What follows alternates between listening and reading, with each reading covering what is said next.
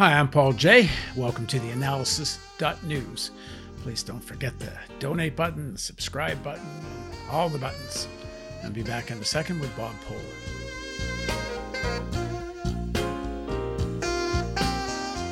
The Biden administration is trying to pass its $2.2 trillion infrastructure plan, although it's been reported Biden is willing to cut that plan by 25% to make a deal with Republicans who warn of a new round of inflation. Some liberal economists, notably former Clinton and Obama advisor Larry Summers, are also raising the alarm that trillions of dollars of government spending will be inflationary. The inflationary cautions also being raised by well-known economic columnist Martin Wolf, writing in the Financial Times in March. Quote, "The likelihood then is that there's going to be a huge expansion in spending and little in the way of additional taxation. Given the monetary expansions too, the chances of an inflationary overshoot have substantially increased. If this happens in the U.S., worldwide spillovers are quite likely, not least in the UK. But in other high-income countries too, household savings are high, fiscal deficits large, and monetary policy expansionary. The kindling needed to light an inflationary fire can be seen almost everywhere." Further down, Wolf writes, "Above all, an inflationary overshoot will trigger a disinflationary response from central banks. That will mean much higher policy rates. That could lead to waves of default far more pervasive than in the early 1980s, when the big story was the debt crisis in developing countries. This time, the debt crisis could be almost everywhere, because there's so much more debt."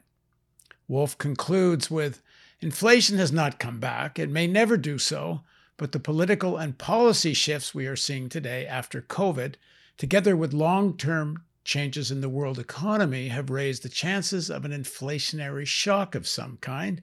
Investors must take this possibility into account." Now, joining us to discuss whether the inflation fears are justified is Bob Pollin. He's co-founder of PERI, the Political Economy Research Institute in Amherst, Massachusetts, and author of the book he co-authored with Noam Chomsky titled "Climate Crisis and the Global Green New Deal, the Political Economy of Saving the Planet." Thanks very much for joining us again, Bob. Thanks very much for having me on, Paul. So before we get into what Wolf and some other people are saying, I've done a couple of stories on this issue of is inflation really coming back and so on. And some people are writing in saying maybe the overall inflation rate hasn't gone up, but when I look at my cost of living, it's gone up. So talk a bit about the relationship of the cost that ordinary people feel and this overall still relatively low level of inflation.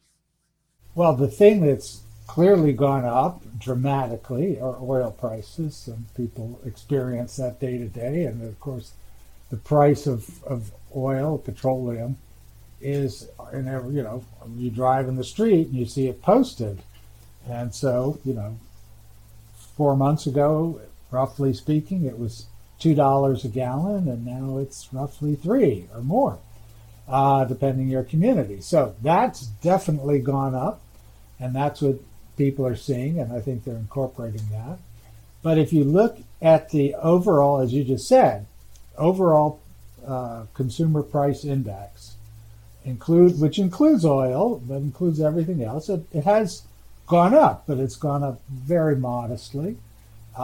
Whether it's going to continue to go up remains to be seen.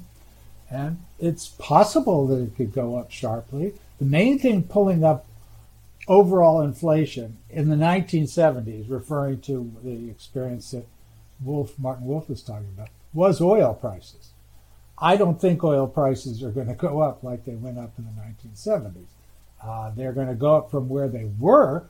I mean, in April 2020, oil prices were actually negative. You couldn't give oil away. There was an oversupply. So yes, of course it's gone up. It's still, oil prices in general are still at a level lower than where they were before the COVID recession. But yes, they've gone up. They're not going to stay at a negative level. And not surprisingly, oil prices have gone up. For some reason, the price of used cars went up by, I saw a number of like 10% for some reason. And then the other thing people are saying is going to kick in over the next while is higher rents. And people are starting to feel that because there's been such a spike in housing prices. Well, yes. I mean, rents are going to go up because what's happened in the housing market over the last year is people weren't paying their rent. Now that we're moving out of the recession, then of course the landlords want to get paid back. So you're going to start to see some increases. On the other hand, over the long term, because of the glut in office space, and we're going to see a shakeout as to the extent to which offices are going to reopen. And you're most likely going to see conversion of at least some share of the office housing stock into the office stock into housing stock. And that'll dampen any inflationary forces within the housing market. So overall, I mean, other than oil prices, I don't think that there's any reason to expect some immediate sharp jolt in overall inflation. So then the real question is whether it's $2 or $3 trillion, or if all the plans that Biden's talked about come to fruition, and I don't know how likely that is because it does seem like he's going to have to negotiate with the Republicans on a lot of it, but it might be $2-3 trillion. Will that be inflationary or not? Well, we've already passed his so-called rescue plan, so that was 1.9 trillion, and that has created a floor for the economy so that we aren't collapsing anymore. You could call that inflationary. You could also call it a recovery. That's positive. I mean, the other point, and maybe we can get to it more in a minute, we have to ask the question, is inflation always bad? To what extent, at what point is inflation benign, and at what point is it a negative factor? I mean, if you're running an economy, in a severe downturn and you have falling prices, that's deflationary. We've eliminated inflation, but that's not positive. So if an economy is recovering and we start to see prices rising, to a relatively modest extent, that's not problematic at all. Now, if the the rescue plan passed, now we have the so-called jobs plan, which is an infrastructure plan, and the so-called family plan, which is the care economy. Those, the dollar amounts of those are $4 trillion overall. They're probably not going to pass in full. And keep in mind that those are spread out over 8 years. So the level of overall spending of those programs is, in the range of 1% of GDP per year. The rescue plan was $2 trillion this year, so that was a much bigger kick. The other ones are not going to be that large, so that whatever forces they're going to exert in terms of moving the economy upward, it's likely to be pretty modest. Biden is calling it a jobs plan. It's really the infrastructure plan. But keep in mind, it's also true that if an economy is recovering, there's more jobs and workers should get more bargaining power. That's a positive. Well, if that means wages are going up, well, there could be some inflationary pressures, 1%, 2%. But that's good. That means that workers are getting higher pay. So we have to sort out, overall inflation is not necessarily bad. It's a lot better, relatively modest inflation is a lot better than severe deflation. Now you hear amongst some workers this idea of what's the point of higher wages if you just lose it to higher prices. Does it always work out that way? Well, I mean, the general relationship that's critical here is the relationship between wages and productivity growth. So if the amount you're able to produce is also going up, let's say your wages go up by 3%, and let's say the amount you're able to produce goes up by 3%. That means the pie is bigger, your wages, there's more wages, and actually then there's still the same share of the pie that's going to go to the capitalist, to the bosses. When you may get some inflationary pressures is if the wage is going up faster than productivity. So you have a pie that isn't growing as fast as the workers' share. Now, we could also say that's a positive because we've had 40 years of wage stagnation and we've had massive redistribution of income up to the rich. So that having workers get a relatively bigger share of the overall pie is a positive. Now, businesses will try to protect themselves in that situation by raising prices. That's where you get the inflation. But if workers' wages are rising faster than the inflation, then the real wage, how much you're able to bring home, how much you're able to buy, is also going up. Well, so that sort of the critical issue is the relative strength of labor to capital. And labor unionization has been going down. The effects of obviously cheap labor from China and so on.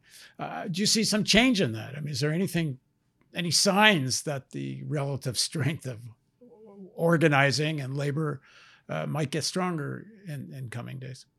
Well, I certainly hope so. I mean, again, we've been through 40 years neoliberalism in which workers have gotten clobbered. I mean, the average wage for a non-supervisory worker has not gone up in 40 years. I think that's a fundamental thing that we have to keep in mind.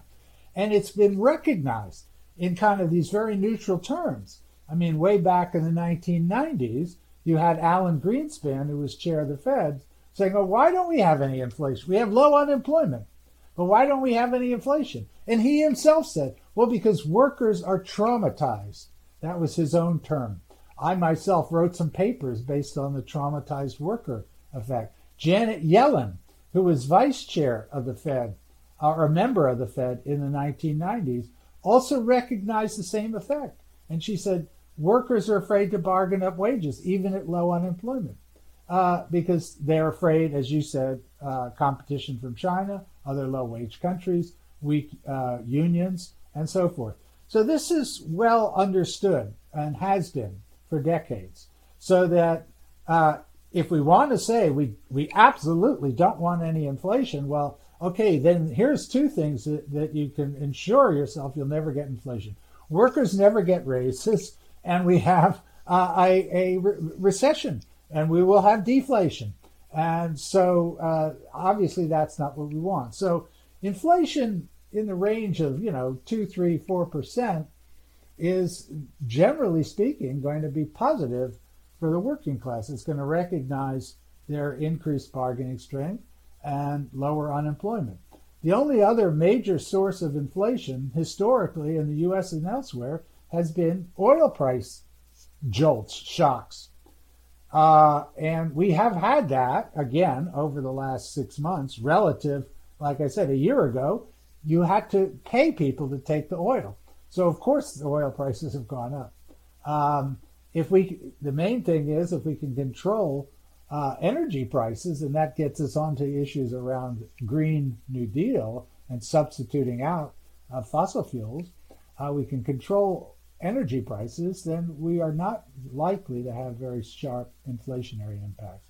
Yeah, in fact, most of the more inflationary impact came from fossil fuel than wages, because wages barely moved. Is that right?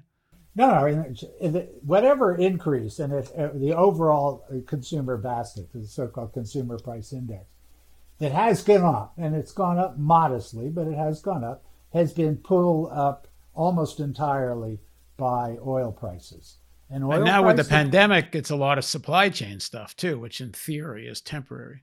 Yeah. So, I mean, again, what happened during the pandemic is, the oil producers stopped producing because they couldn't sell any oil. Now they're coming back, and you had the one pipeline that was hacked. So you have this short-term supply shortages just as, the economy's coming back, So airlines, for example, that couldn't sell tickets. Now they're filling up the flights again, and so they have to buy oil. That's what's happening. So it's pushing up the price. It's still, I just checked right before our interview, it's still lower than it was before the pandemic. oil prices. Let's talk a bit, just revisit some of the conversation we had last time about this jobs plan, which is also supposed to be a fossil fuel / climate plan. When we talked last time, when we saw the number of buildings that were being planned to be retrofitted was I think a target of 2 million seemed extraordinarily low if they're serious about all this.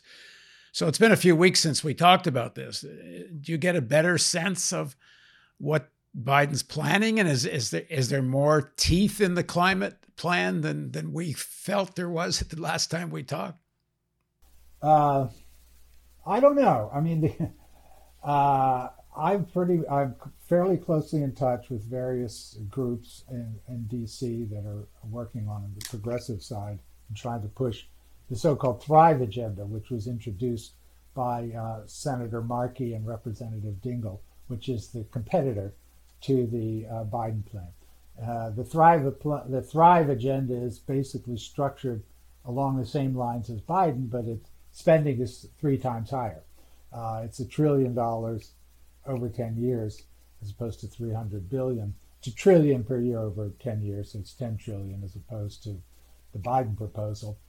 And who knows where it's going to all land?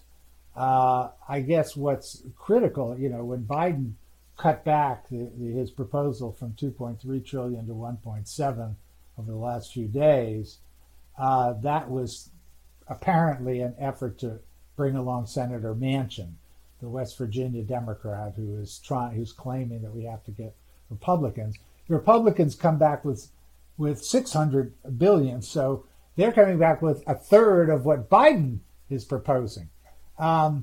So, I mean, I'm certainly not an expert on the Washington poker game, but my guess is that Biden has made this proposal to the Republicans to prove to Senator Manchin that there's no way you can make a deal with Republicans that's going to have any serious positive impact. So who knows where it's going to end up? I mean, I myself wrote a study for West Virginia on a Green New Deal for West Virginia, demonstrated, and I presented it to the Manchin staff, showed how actually, a very generous Green New Deal will benefit West Virginia almost, more than any other state, especially because Senator Manchin's going to be able to bargain it up for his own state. So we're looking at a program that could generate about 40,000 jobs in the state and create a new industry or a new infrastructure for generations to come, as opposed to clinging to a dying industry, coal. So who knows where it's going to end up? I mean, the Markey-Dingell, the so-called Thrive agenda, has over 100 members of Congress having endorsed it, including Chuck Schumer, the majority leader, the Senate majority leader. So we'll see. Most of Wall Street, and we've talked about this, has not been so concerned about inflation. They don't seem to really be, I shouldn't be concerned. Much of Wall Street seems quite in favor of the Biden plans of spending at those levels. And when you look at articles of warning of inflation, it's pretty limited how much they're warning about. I saw ING had some letter to their investors where they said, well, there might be enough inflation to cause interest rates to go up a little bit by the Fed, but it's pretty modest stuff, really. What's driving the Republicans here? It's hard to believe they're really afraid of inflation. Is it just because they got to do something to fight the Democrats? I think so. First of all, the issues around inflation are almost, totally misunderstood. Let me just emphasize, a positive inflation rate is not a bad thing, unless you tell me why it's a bad thing. A positive inflation rate that reflects rising wages for workers is good. Rising real wages. Well, I guess the question is a positive inflation rate may be good for workers if it shows higher wages, but maybe it's not so good for investors. So it kind of depends on what you're reading. Well, if you're talking about, an inflation, a relatively modest, say 2, 3, 4% inflation rate. If it is reflecting very tight labor markets and rising wages, that's good. Now, it is true that the bonds in an inflationary environment, if you have a fixed interest rate, and let's say the interest rate is fixed at 2%, and then you have a 4% inflation rate, well, the bond holder is going to be losing 2%. So yeah, that's bad for them. And so that you will see the interest rates on bonds will go up. But, we can't really expect the world to stay interest rates at 0%, 1% forever. I mean, this has never happened before in history. So, yeah, interest rates probably will go up modestly. Are the investors also concerned? I mean, right now, if you're really rich, you can borrow at rates that normal people can't even imagine. 1% or even less. Take that money and go buy into the stock market, and they're making a killing. But a little bit of rise of interest rates may drop the stock market prices. Also not so bad. I mean, look, what we've experienced also, keep in mind, over the last year, we had this is historically unprecedented. You had this severe depression, in terms of severity, although not in terms of length. It was worse than the 1930s Great Depression, the drop in employment and overall economic activity. Half the people in the U.S. labor market filed for unemployment claims over the last year. 50% of the labor market applied for unemployment insurance at some point over the last year. I mean, astounding. At the same time, the U.S., stock prices went up by 50%. And that's true all over the world. Overall, stock prices all over the world went up by 50, 60%.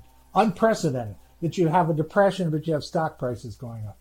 Well, that can't continue, and we don't want it to continue. And yes, you're exactly right as to why did it happen? Well, because yes, the central banks, the Fed and the European Central Bank, kept their policy rates at near zero. On top of that, they injected massive amounts of money into the financial markets. So what happened over the last year in the United States? The Fed injected $4 trillion into propping up Wall Street. It's 20% of GDP. Giving money. They're not worried about that being inflationary. Yeah, really. So, the rules of the game are, yes, they need to change. That you should have this situation where half of the people in the United States are facing unemployment over the course of the year, where wages haven't gone up for 40 years, but the stock market is, rising at an unprecedented rate. Well, yeah, I think we need to change that. Yes, there will be some adjustment. And the stock market, should, in principle, if you read, the old-fashioned textbooks, stock market should generally reflect conditions in the real economy. But there's been an almost complete decoupling. So let's argue the argument from the other way. One, that yes, there's no real threat about inflation and even if there is some, as you say, it's not a bad thing if it reflects higher wages. But two, that this Biden plan isn't nearly big enough, not in terms of economic stimulus, and particularly not in terms of dealing with the climate problem. Well, so there's three and it gets confusing. There's three Biden proposals. There's the, quote, rescue plan that's already passed. That's big. That was almost $2 trillion to be spent over this year. And that's been the thing that's propping up the economy. Then there is the jobs plan, which is the Green New Deal or whatever version of it he's got, and the family plan. And let's put those two together. So roughly speaking, those two are at about $4 trillion, but they're, over the course of 9 years. So they're at, 1.5% of GDP. So these are not these are significant positive steps, but they are not massive spending programs. Moreover, Biden is offering, to raise taxes to pay for them. So whatever increased spending is going to result through these programs is going to be matched by contraction of spending through taxes going up for corporations. So these are not in any way, massive scale type interventions that are going to lead to excess spending in the economy that is going to be inflationary. But are they actually too small? Like if you discount the right-wing argument, from the left is coming the argument that they're not ambitious enough. They're not. Well, let's focus on the Green New, the part on climate. And I've been in some pretty interesting discussions with various groups about this. The Biden proposal, by design, isn't even targeted at hitting its own emission reduction goals. So the Biden himself has said we want to get to a 50% reduction in emissions by 2030.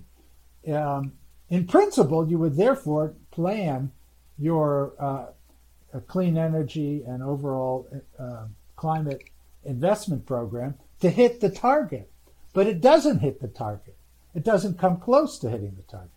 The only conceivable way that you could hit the target with the spending levels that is in the Biden plan is if you get a massive additional spending from the private sector. The only way you get massive additional spending from the private sector is if you establish strong regulations. Like you said, to utilities, you must cut your emissions by 5% per year compounded every year for 10 years, or else, you pay a $100 million fine or you go to jail or something like that. Well, then then you'll get the mobilization of private funds. They haven't done that, and they're not likely. All right, let me just rephrase what you just said to make sure everybody gets this. Regulations that would force big utilities, and I assume auto manufacturers and other sectors that are involved in a lot of use of carbon and fossil fuels, through the regulation, they must transition to clean energy. Thus, it makes it more profitable to invest in clean energy because you're going to have forced purchasers here. Right. Yeah.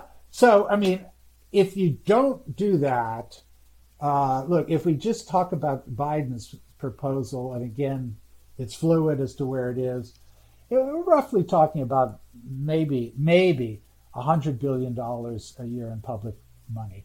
That is not nothing. I don't want to dismiss it altogether, but it isn't close to what's needed in order to hit the Biden's own emission reduction target. So the only way that you can get from, say, 100 billion to 500 billion, which would be a rough amount that you would need in order to hit the target, is to get the other 400 billion from the private sector. And you could, but the private sector has to be motivated to put that level of spending into clean energy. And right now, the oil companies are coming back. I just saw in Japan and Australia, they also have beautiful plans to get to zero emissions, but they just objected to the International Energy Agency's program that says no more investment in fossil. We can't invest in fossil fuels if we're going to hit the emission reduction target. They said, well, no. We want to keep investing in fossil fuels. So if you shift the private investing to clean energy as opposed to fossil fuels, the money is there. You just have to motivate the private investors to get there. You have to make it the law that you can invest in energy, you can make profits, but you have to do it by investing in clean energy. And to quote Bernie Sanders, then you have to take on the fossil fuel industry because they're not very interested in that, your plan. No, they're not. I have a doctoral student writing his dissertation on why they're not. And you could ask the question, well, why can't they just shift into clean energy, instead of the fossil fuel industry themselves invest in clean energy? Well, the reason is that, they have near monopoly power in the fossil fuel industry that they wouldn't have in clean energy. So they want to keep, they like fossil fuels, and they have a lot invested in it. And yeah, we have to take them on and beat them. And I think the fossil fuel industry is planning to do that in about 25 years, which is way too long a wait. Well, they have nice commercials and all that, and yes, they are investing in clean energy, but to a very, very modest extent. They may be spending more on the TV commercials, showing that they're doing it, than they're actually investing. So that's where we are. But the Biden program is a positive step forward. It's just not big enough. And in the time frame we have not to hit, I mean, I'm not sure when you're saying target Biden wants to hit, is he at least on paper on board with the not hitting more than 1.5 by 2030, or is this the don't hit 2 by 2050? It's the don't hit. It's net zero emissions by 2050 and 50% cut by 2030, which is consistent with the Intergovernmental Panel on Climate Change saying that's what we need to do in order to be at 1.5 degrees Celsius above pre-industrial levels and to stabilize at 1.5. Well, and we've talked about this before, but we should revisit it because it gets repeated so often that I think it needs clarification. Net zero doesn't really necessarily mean zero. Net zero can be a lot of smoke and mirrors. It can be tricky. And yes, so that's another big issue, a concern I have with the Biden plan, but more generally, is that what's the path through which we get to zero? And if we're talking about a lot of carbon capture technology, which is, yes, that's essential to the Biden plan, we're still going to keep digging up oil and coal and natural gas, still burn it, but presumably in 10 or 20 years, we have this technology that knows how to capture it, store it underground, or convert it into a liquid fuel again. That's very problematic just at the level of technology. The technologies don't exist. And then on top of that, if we have the carbon capture, that means you can still emit the CO2, but we're going to assume that a lot of it is going to get captured and stored underground. So the positive way to capture carbon, the way that's proven, is planting trees, reforestation and organic agriculture to supplant industrial agriculture so that we don't use nitrogen fertilizer and that the land is able to absorb CO2. So we don't have to get to absolute 0.000 because of these natural sources of CO2 absorption, but we should get pretty damn close to absolute zero, not net zero. And just finally, Biden's plan looks so good compared to Trump's, which was not a plan. But if it's not enough, then it doesn't matter if it looks good next to Trump. And one of the things that I know people are concerned about, and rightly so, 75 million votes for Trump. And a lot of those votes came from states that have high fossil fuel and big fossil fuel industries and resources.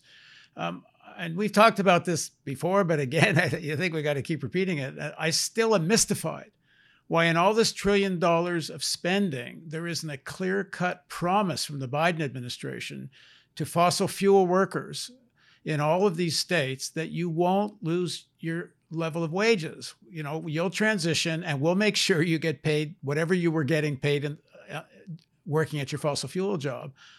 I still haven't heard that. Have you? And I don't get it. It's in there, at least at the level of rhetoric. It's in there.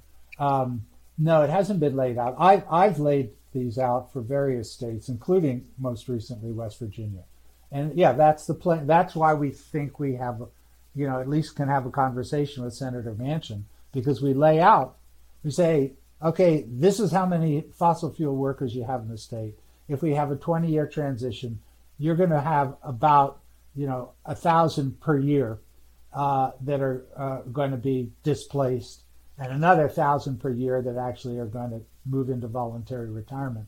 So for those 1,000 per year that are going to be displaced, yeah, you have to guarantee them a job, you have to guarantee their pension, you have to guarantee their wages at being the same, you have to guarantee as needed that they're going to have the retraining that they need. And if they have to move, which we don't want them to have to move, but if they do, you have to pay for their relocation. And then when you do all that, it's actually minuscule. The budget effects are minuscule because, I mean, if we think about coal, there's only 60,000 people in the entire country employed in the coal industry. That's less than half of filling up a big football stadium.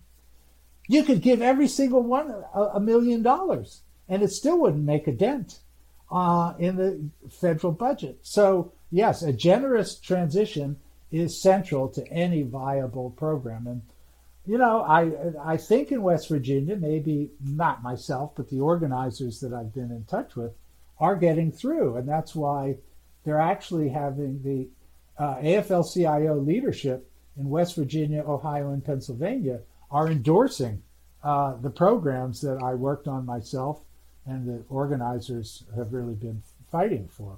So those are positive developments. Pennsylvania also has a lot of fracking workers, and to get the unions behind it is a major step forward.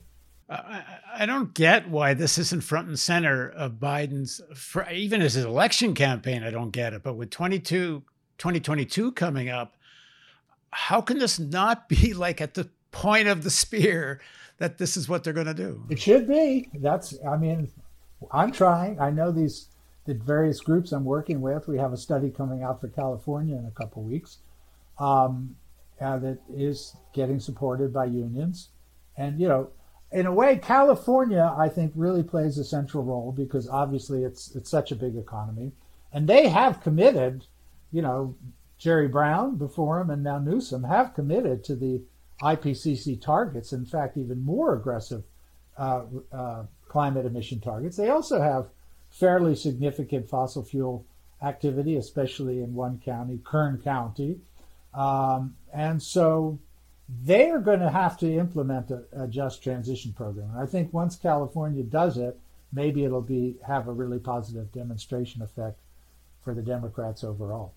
I mean, the only answer I can give to my own question is that Biden just doesn't want to have that level of war with the fossil fuel industry between, relying on carbon capture, which allows fossil fuel to carry on, as you say.